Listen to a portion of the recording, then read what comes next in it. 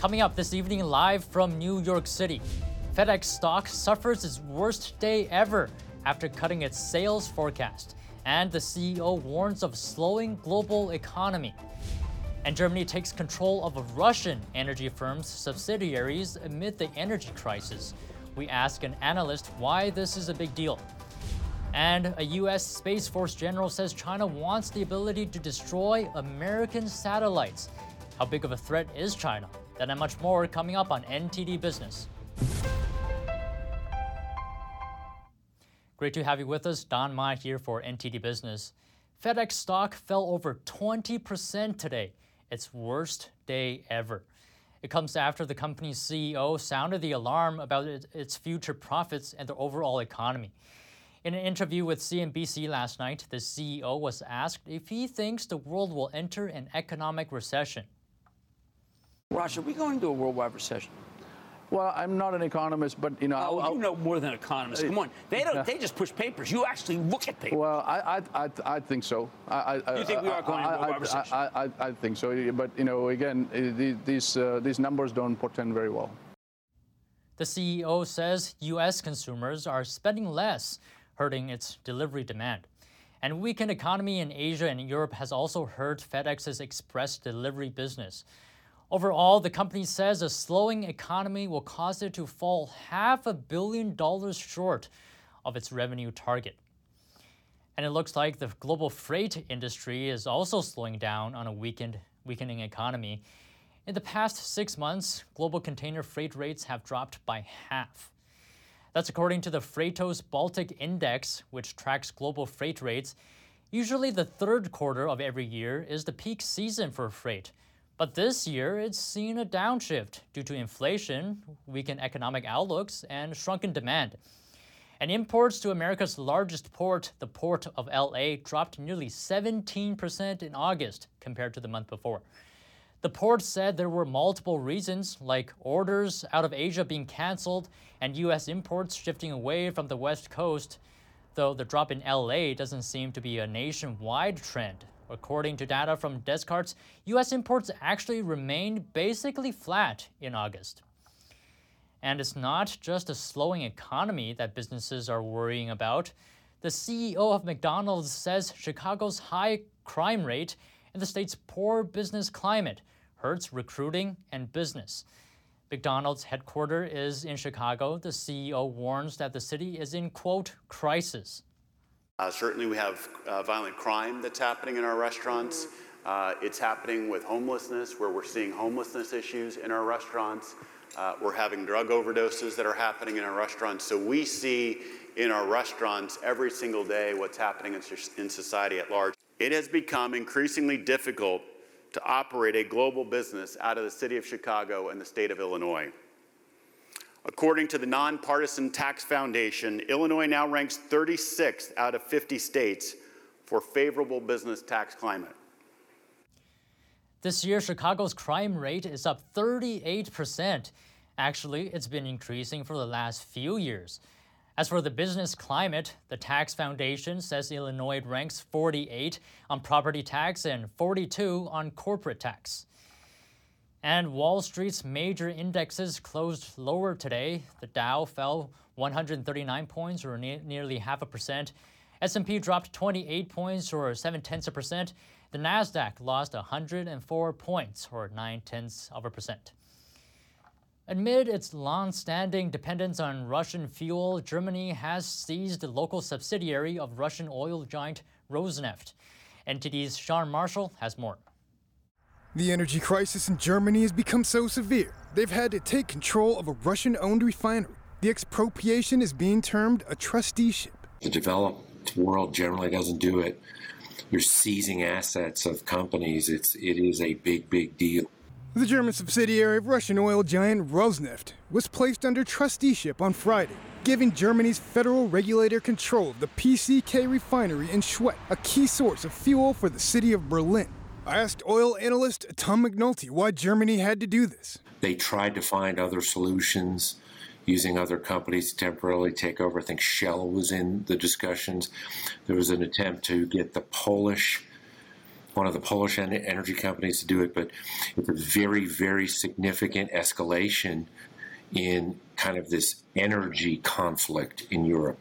The German chancellor said this action was necessary. Today's decision ensures that Germany will be supplied with oil in the middle and long term, and this is especially true for the Schwedt refinery, the PCK refinery Schwedt. We did not take this decision lightly, but it was unavoidable. What's important is that Schwedt as a company location will be secured, and this is something I especially want the workers and their families in Schwedt to know, as well as the town and the region. Asked McNulty what Germany needs to do. Other than the way to stabilize the energy situation in Europe is to ultimately have diversification of supply from other areas, including North America, to make them far less vulnerable to what's happening. But that can't be done quickly. It's going to take a while. Germany said this week it would step up lending to energy firms at risk of being crushed by soaring gas prices after Russia cut supplies to Europe in retaliation for Western sanctions. Sean Marshall, NTD News. Meanwhile, over in Lebanon, people are going to desperate lengths just to withdraw money. Lebanese banks have locked most customers out of their accounts as the country grapples with a financial crisis. About 3/4 of the population have slipped into poverty. One resident blames the government. The whole people comes on. Why we are sleeping till now? They broke the country. They broke the people. What do we have? This is not a country. Earlier this week, a woman doused herself in gasoline and threatened to set herself on fire if she wasn't allowed access to her own money. She stormed the bank in Beirut Wednesday along with other people furious that their accounts were frozen. The group also took hostages. This was the second hostage situation in Lebanese banks over the same issue since last month. Though in the end, the woman was able to withdraw $20,000 from her bank account. She says she needed it to pay for her sister's cancer treatment. And China today announced sanctions against the CEOs of Raytheon and Boeing Defense over a major U.S. arms sale to Taiwan. The U.S. announced a $1 billion arms sale to Taiwan last week. The purchase includes Boeing's Harpoon missiles and Raytheon's Sidewinder missiles. China claims Taiwan as its own territory. The U.S. does not formally recognize Taiwan under Beijing's One China policy. Though the U.S. is Taiwan's main supplier of military equipment, the U.S. is also bound by its own laws to ensure Taiwan can defend itself. Now we go to China and take a look at the heavy toll its zero-COVID policy has had on the country's people. A grieving father mourns the loss of his 1-year-old child. He says the baby could have survived were it not for China's strict lockdown orders. NTD's Julia Song has more on what happened. A father is seeking justice for his 1-year-old son. The child died after failing to get emergency care under Chinese authorities' strict COVID-19 lockdown orders. The father is from Xinjiang, a region in northwestern China. His city has been put under lockdown for over a month because of local virus cases. Under those orders, residents are banned from leaving their homes.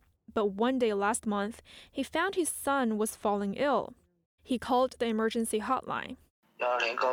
I was told no local hospital will accept patients right now, and the staffer asked me to contact the hospital by myself. The father called all local hospitals, but none of them were taking patients because of lockdown orders. At the time, my son was really in critical condition, so I rushed into a car in our local community with my son in my arms. But he died on the way to the hospital, and the hospital didn't even allow us in without a negative test for COVID-19. I tried to force my way into the hospital. But it was too late. Doctors told the father the child could have survived if they had arrived 10 minutes earlier. Following the baby's death, the father couldn't even find a place to temporarily store his son's body. Hospitals told him they didn't have morgues open. Funeral homes said they were under quarantine. The desperate father had to take his son directly to a crematorium. I was only allowed to see my son one last time after begging staffers at the crematorium. My son had medical gauze around his head. His eyes and mouth weren't completely shut. The crematorium told him they didn't even gather the ashes of the child because he was too small. The heartbroken father posted the story on social media. But in less than 3 minutes, local authorities told him to remove his post. The father is now calling for an investigation into those who could be held responsible for his son's death. Juliet Song, NTD News. And now turning to China and space. U.S. Space Force Lieutenant General B. Chance Saltzman says that China is the U.S.'s biggest threat in the space sector. He's a nominee to lead Space Force. In a hearing, he said, quote, "The Chinese are aggressively pursuing capabilities that can disrupt, degrade, and ultimately even destroy our satellite capabilities and disrupt our ground infrastructure." Saltzman said it would be a priority for him to ensure Space Force is able to counter strategic competitors, because he says adversaries are aggressively trying to dominate space and putting U.S. interests at risk. If confirmed, Saltzman will serve as the second chief of space operations. And here to talk more about the U.S.-China space race is Arthur Herman. He's the director of the Quantum Alliance Initiative at the Hudson Institute. Arthur, thanks for coming on today. So let me ask you, Space Force nominee B. Chance Saltzman recently said the Chinese are pursuing capabilities that can destroy U.S. satellites and disrupt ground infrastructure. And I think this kind of relates to your space race article on the Wall Street Journal. So I want to ask you what Saltzman says. How big of a concern is it? Tell us more about it.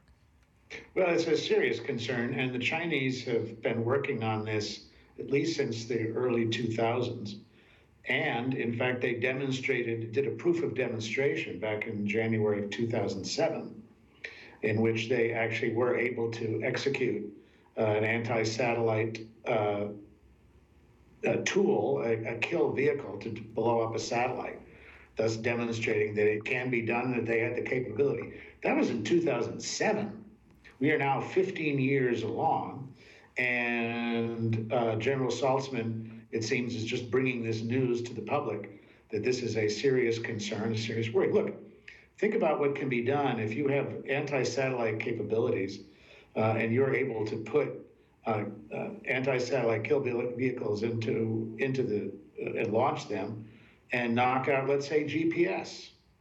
I mean, think about the long-term and short-term chaos that would create, not just for all of us, who depend now today on GPS for navigation and for tracking, but also for our military as well, because so much of what they do relies upon proper targeting, relies on proper positioning vis-a-vis other forces, and all this is enabled via satellite.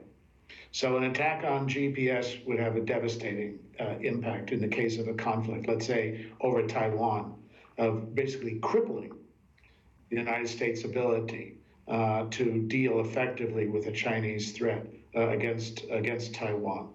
And I think the point I was stressing in my Wall Street Journal piece on winning the new space race is that in the 21st century, who controls space controls everything.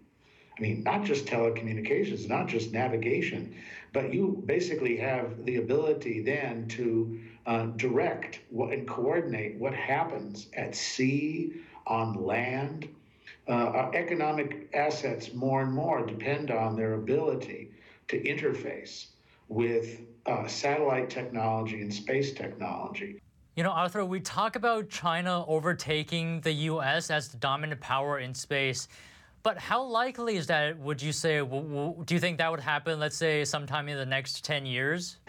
I think it's an alarming prospect.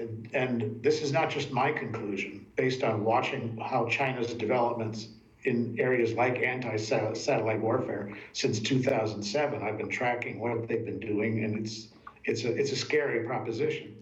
But it's also the conclusion of the most recent report, the State of the Space Industrial Base in America, a report done by Space Force, by the Defense Innovation Unit, and also the Air Force Research Lab, in which the 350 participants in that discussion, in preparing that report, concluded for the very first time that China could overtake the United States as the dominant player in the space domain by 2032. That's in 10 years.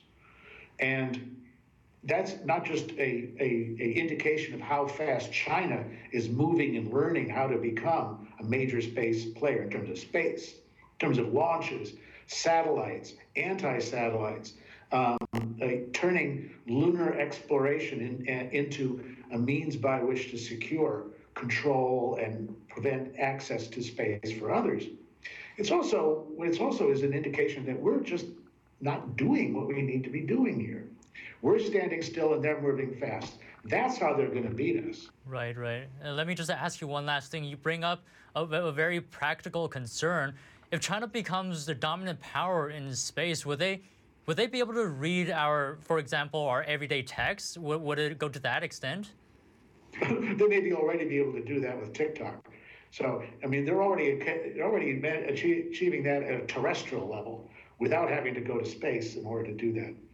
But yes, I mean, the ways in which more and more telecommunication will depend upon space link in order to achieve that gives you an idea about just what would happen if China becomes the arbiter, right, and is able to decide what you can watch and what you can't, what kinds of text messages you're able or videos you're able to send or watch. This war in Ukraine has demonstrated very much how important and how vital space and space technology is going to be. The role that Starlink has played, for example, in helping to keep the internet open for the Ukrainian people and for Ukrainian military gives you some idea about just what a crucial high ground this is going to be for our military, for our intelligence services, for our own everyday lives. And so the question is, who's going to enforce the rules? Who's going to create the rules? That's what the future of space is really all about.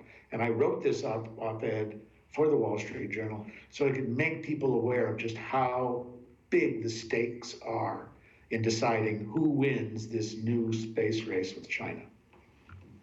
All right. Thank you very much, Arthur Herman, Director of the Quantum Alliance Initiative at Hudson Institute. Pleasure speaking to you today.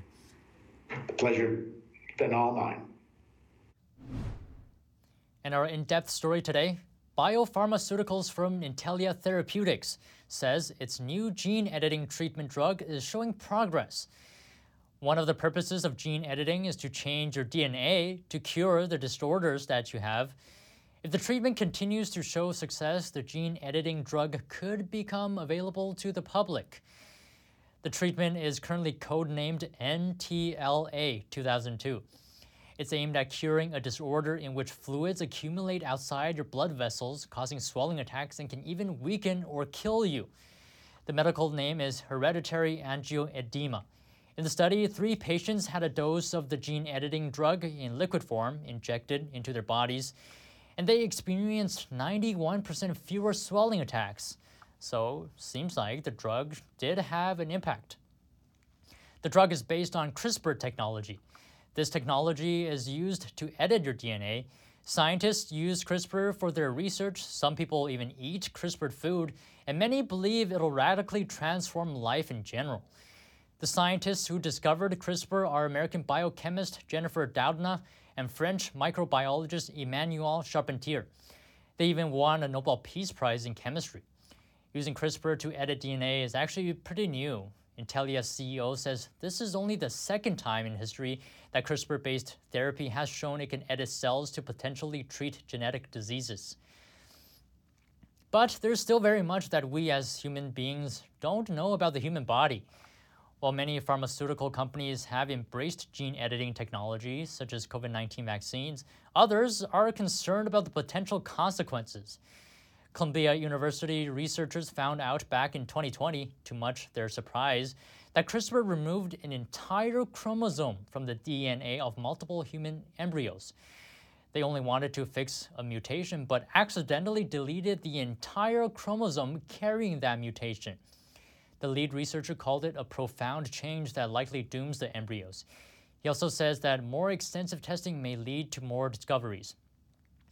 Of course, that's only one out of the many negative examples of gene editing. And also because it's an early technology, there's really no way to know what it will do to future generations.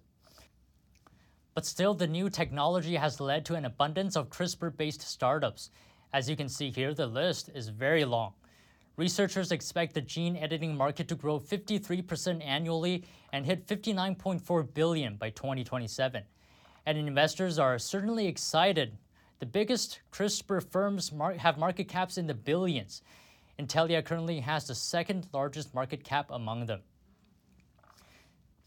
And still to come after the break, if your company is struggling to find workers, stay tuned for some unusual tips. And North American International Auto Show is underway in Detroit. This year, the show features an electric muscle car and the world's first flying bike. You don't want to miss it. Then and much more coming up on NTD Business.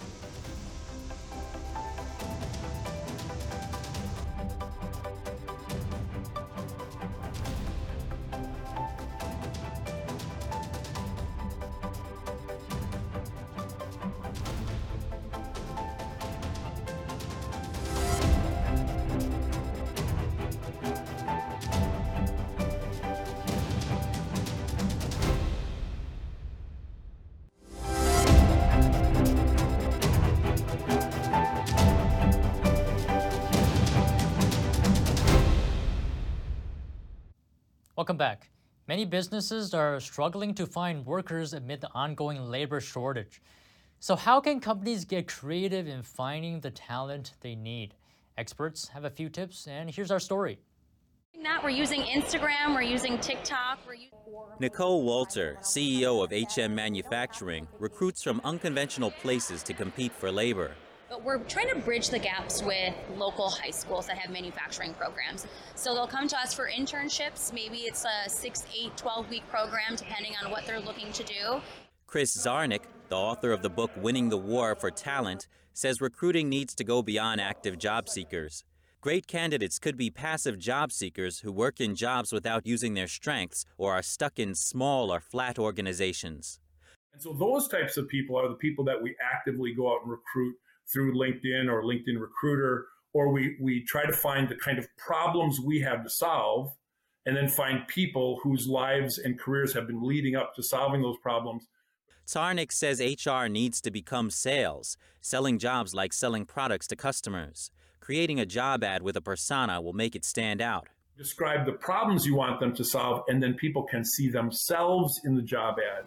And even if they're looking to change jobs or industries again, they will apply for those jobs. Employees are companies' best salespeople. Give employees opportunities to showcase the company culture. We find little trendy things that are happening, and whether it's a dance or something else, and they really get like a fun enjoyment out of that. I have a lot of guys requesting, hey, is it my turn yet to be on the TikTok? So it's pretty fun. Most companies reward employees for successful referral hires, but Zarnick advises companies to reward employees for the act of referrals, not outcomes. The reward could be a nice dinner for the employee and their significant other. They would talk about the dinner and the company with their friends. That creates buzz for the company. Reporting by Angela Moy, NTD News. And before we go, here's some news that you might find useful. The days of filling out tons of paperwork and waiting hours to renew your passport could be over soon. The U.S. State Department says it plans to start taking passport renewal applications online. The move comes after a successful pilot program that was launched to help with the pandemic backlog, which had resulted in renewal wait times of up to 18 weeks. Though not everyone will be able to take advantage of the new online service. That includes people under 16 years old and those applying for a passport for the first time. The new online renewal system is expected to launch early next year. For more information, go online to travel.state.gov. And that's the latest from the NTD Business team and myself, Don Ma. You can follow me on Twitter too. If you have any news tips or feedback for the show, you can email us at business@ntd.com. That's all for today. Thanks for watching, and we'll see you on Monday.